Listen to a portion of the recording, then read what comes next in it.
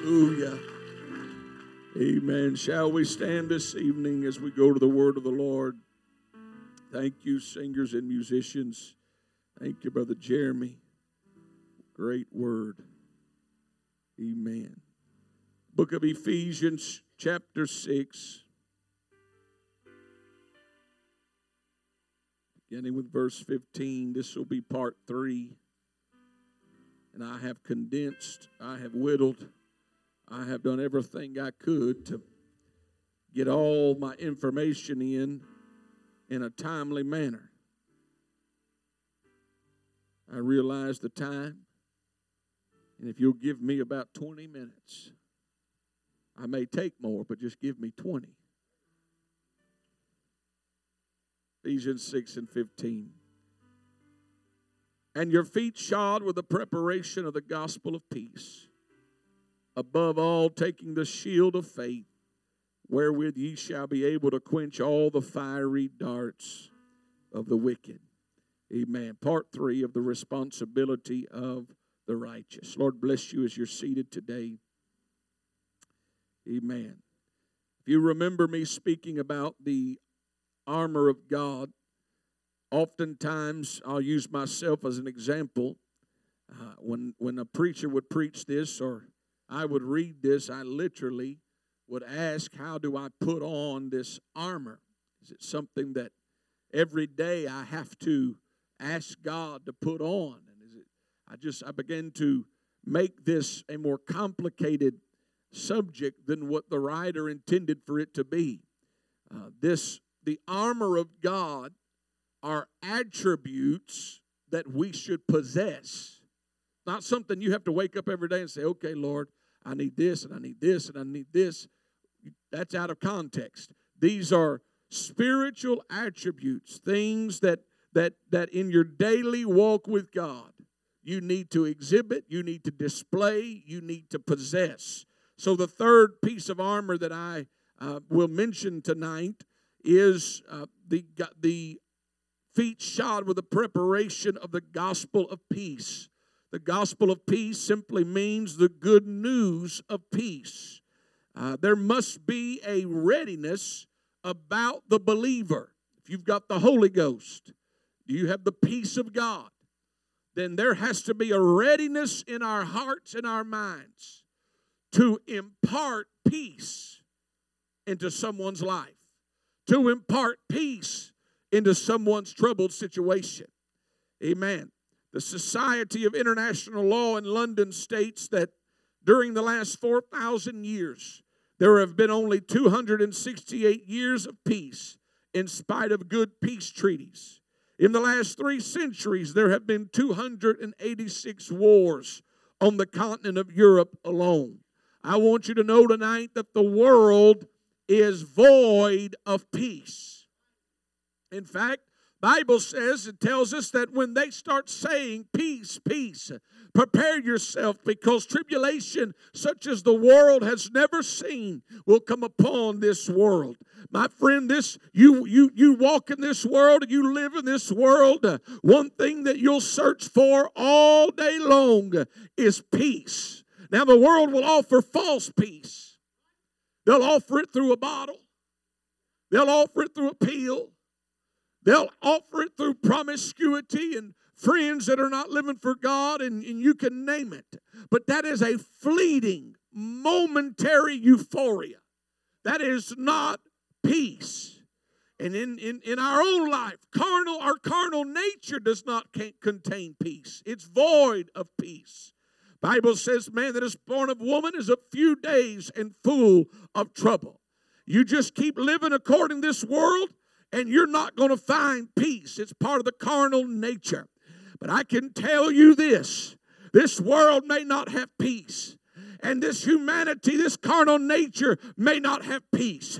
But Isaiah 9 and 6 declares, for unto us a child is born. Unto us a son is given, and the government shall be upon his shoulder, and his name shall be called Wonderful, Counselor, the Mighty God, the Everlasting Father, and the Prince of Peace. My friend, Jesus Christ doesn't have to go get peace. peace. He is peace. And the world can't take it away. This is what he says in John 14:27. Peace I leave with you. My peace I give unto you. Not as the world giveth, give I unto you. Let not your heart be troubled, neither let it be afraid. The peace of God is the peace that passes all understanding. When you get a diagnosis that you don't understand, peace steps in and it supersedes your understanding.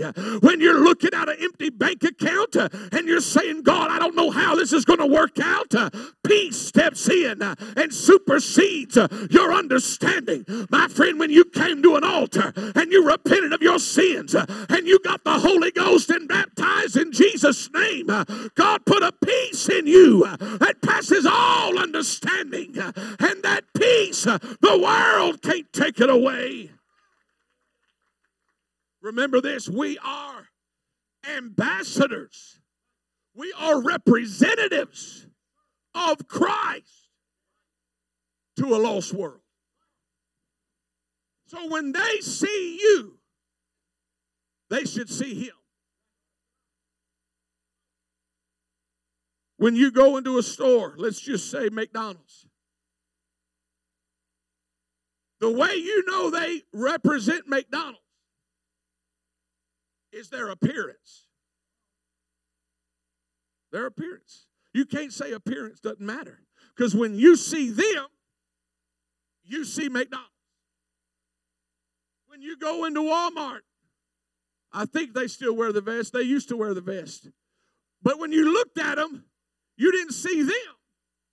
You saw Walmart. The blue shirts confused me when they all had to wear blue shirts because a lot of people wear blue shirts. They went back to the vest because they wanted, when you saw that person, you had to see the totality. My friend, when the world looks at us, you can't tell me appearance doesn't matter. But let me tell you what matters more than appearance is conduct and spirit. Because you can look it out here, but if they don't see the conduct and the love of Christ, then they're not seeing him. It matters. We are ambassadors. We have to represent Christ. So here's what confuses people. I may be longer than 20 minutes. I'm sorry. Sounded good when I said it. God forgive me. Here's what confuses people. Is when what you say and what you do contradicts who you serve. It's confusion. And God's not the author of confusion. Because that's what leads people to start saying, well, if that's how you act at that church. See, they associate the church with you. All right. So I'm gonna set the plow just a little bit, okay? I'm not gonna dig too deep, but I gotta hit some things while we're on the gospel of peace. It says 3 things: feet shod with the preparation of the gospel. Feet in the Word of God is indicative of authority.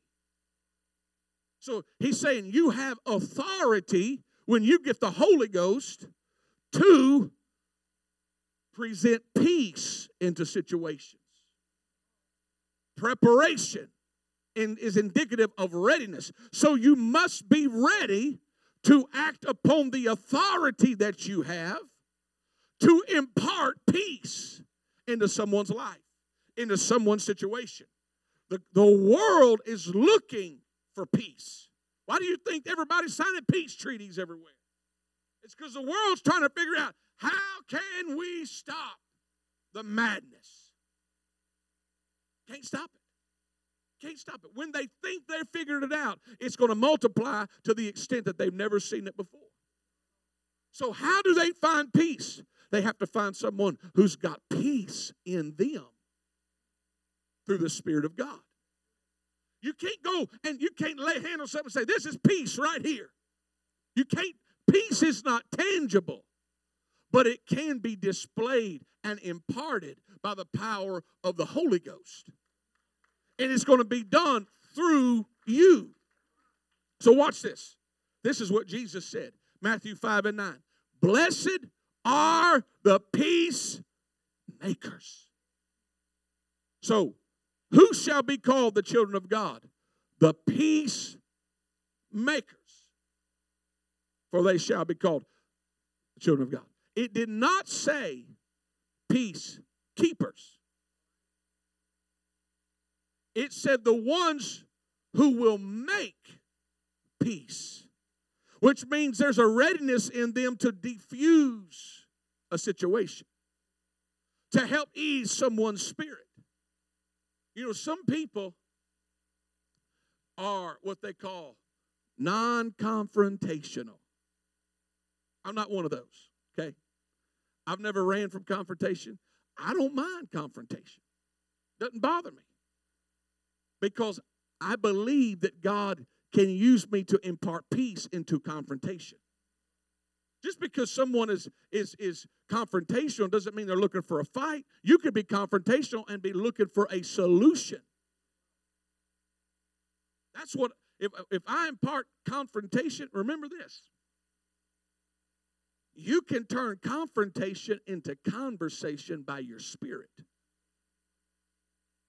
You can transform a confrontation and you insert that peace of God that you have, that Holy Ghost that you have, and you can transform a confrontation into simply a conversation and change the whole dynamics of everything. Now, you have to be willing to do that. If if the other person is just ticked off and mad, and they're just sitting there giving you the what for, that old man start pushing them nails out that coffin. Y'all know I'm telling you the truth. So that's when you have to say, okay, I've got to choose to make peace. And you got to put that hammer on them nails. Leave that old man buried. I don't care how mad they get. They can be spitting at you, pointing fingers at you. You have to choose which way you're going to respond. And you can turn that confrontation into a conversation by the peace of the Holy Ghost. And you can diffuse everything. Remember this. People will respond any way you want them to respond with two things. Either a smile or with tears. They'll respond. They'll respond. You just have to choose to do that. You start feeling that old man bow up, that's a sign. That's a sign that you got to keep that thing on the altar. You got to keep it on the altar, that old man on the altar. I remember, I don't know if he ever preached here. There was an elder minister named Brother Alan Oggs. Anybody ever heard of Brother Alan Oggs? Had cerebral palsy, but God used him for years and years and years. I think he died still preaching the gospel as an evangelist. But I remember him telling the story of a man that walked in his office, and he was mad, he was upset, and he was ready to leave his wife. It was bad. And he was just going on and on and on. Brother Oggs got up from his chair, walked around his desk, went and locked the door. He said, "Brother, we're not going to leave here until we pray through. God gives us an answer." And they both got on their knees, and they began to cry, and they began to reach out to God and begin to pray. And by the time it was all said and done, that man's total spirit has changed. And he didn't divorce his wife. And because God took care. See, you got to choose to infuse and impart peace into troubled situations. You can do it. How many times has someone come up to you or called you and they were just doing that right there? I mean, they were running that like the Energizer Bunny. You just sitting there waiting for them to catch a breath. And you got two options. Either you can let them keep stirring the pot, or you can try to defuse the situation. You can choose how to respond. Either you're going to just keep stirring with them. Here, let me take a turn, brother. Y'all know I'm telling you the truth. And nobody's wanting to look anywhere in this building right now except front. Or you could choose to defuse it. Change the subject. You got a choice. I want you to ask yourself, what am I making? Are my words and my actions making things worse or making things better? You have to ask yourself that. Is my response being spirit-led or flesh-led? Because you know, everybody likes a good bit of gossip. Everybody knows. Because negative, I could sit here and say right now, we just prayed 3 people through the Holy Ghost and baptized them in Jesus' name. One, a guy didn't have an arm. It appeared out of nowhere. Blinded eyes were open. And nobody would spread that. Right here. Very few of them would spread it. Okay? But you let somebody say, they had 3 guys getting a fight at the altar. One guy chopped off somebody's arm and blinded somebody with his fingers. That'd be on a UPC headline by tomorrow. That's how we're wired. So you have to choose to make peace. This is what God hates in Proverbs 6:18, one of the 7 things. Feet that be swift in running to mischief. That doesn't mean physically you're going to run to mischief. There may have been a day where that's how they communicated. But you can run to mischief like this. You can run to mischief on that phone, on a tablet. I've said it before. People have learned to tame their tongues, but they forgot to tame their fingers. But it's the same spirit behind it. It caused division in the body of Christ. It causes division outside of the body of Christ with people. And so you have to choose. This is why James said, wherefore, my beloved brethren, let every man be swift to hear, slow to speak, slow to wrath. For the wrath of man worketh not the righteousness of God. When you respond out of anger, my mom used to say the only way I could whip was I had to whip y'all mad, because if I didn't whip then, y'all wasn't going to get a whipping. You parents know I'm telling you the truth. When you respond in wrath, it's usually filled with regret. Filled with regret. When you let it come out right here, there's been times it come out, and while it's in mid-sentence, I'm going, stop, stop, stop, stop, stop. Too late. It's gone. Damage is done. And you know how it is when you start getting mad at your spouse or mad at somebody close. What happens is you keep a list of ammo, things that you can use about their mama or their family. Y'all know I'm telling y'all the truth. You tuck that away, and you act like it's no big deal. But you let the right circumstance happen, it's going to unlock that vault. Doop, doop, doop, doop. And in one at a time, all those things you've been holding, you're just going to start slinging them because you're doing it out of wrath.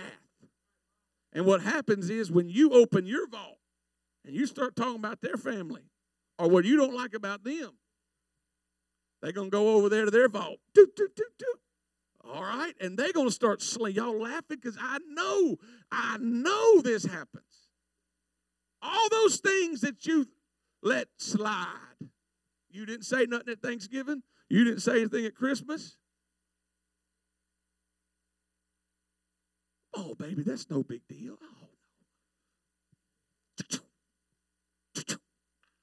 And when the time's right, you just start murdering, because you do it out of wrath.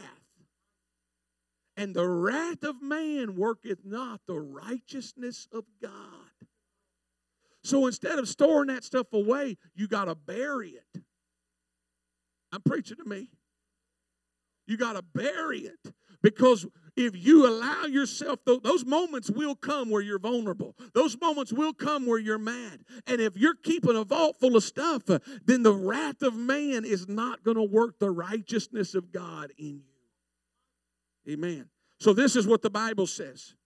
Romans 14:19. Let us therefore follow after the things which make for peace, and things wherewith one may edify another. It falls upon us to be peace makers. Make peace. When a situation arises, don't rip the scab off of an old wound. I know a man right now who was going through a very difficult time in his marriage. And God was helping them stay together, work things out. And it was about every 4 or 5, 6 months, there was a certain lady in the church that would text or call that one lady and just stir up the pot and rip that scab off. That's not godly. That's not Christ-like. That's not how you should treat someone who's especially a brother or sister in Christ. You ought to edify. You ought to strengthen. Let me ask you this. If you can't get strength from this body of believers right here, you're not going to get strength out in that world. It has to come from people of like precious faith. What's the Bible say? Bear ye one another's burdens. There's some people I've seen, they kicked them while they're down. They didn't want to bear their burdens. And I've said this before and I say it again. We ought not have mercy on just people who sin like us. See, we have a lot of judgment on people that sin different than us. And we have mercy that people that sin like us. You ought to have mercy on everybody. Considering yourself, lest you fall. 1 Peter 3:11, let him eschew evil and do good. Let him seek peace and ensue it or pursue it. Peace is not going to find you. You've got to seek out peace. You've got the Holy Ghost. Now you've got to see how to implement that peace. You've got to help people. When you help people, you help people. Now remember this. Hurt people hurt people. Hurt people don't help people. They usually hurt people. What I know about hurt people is this.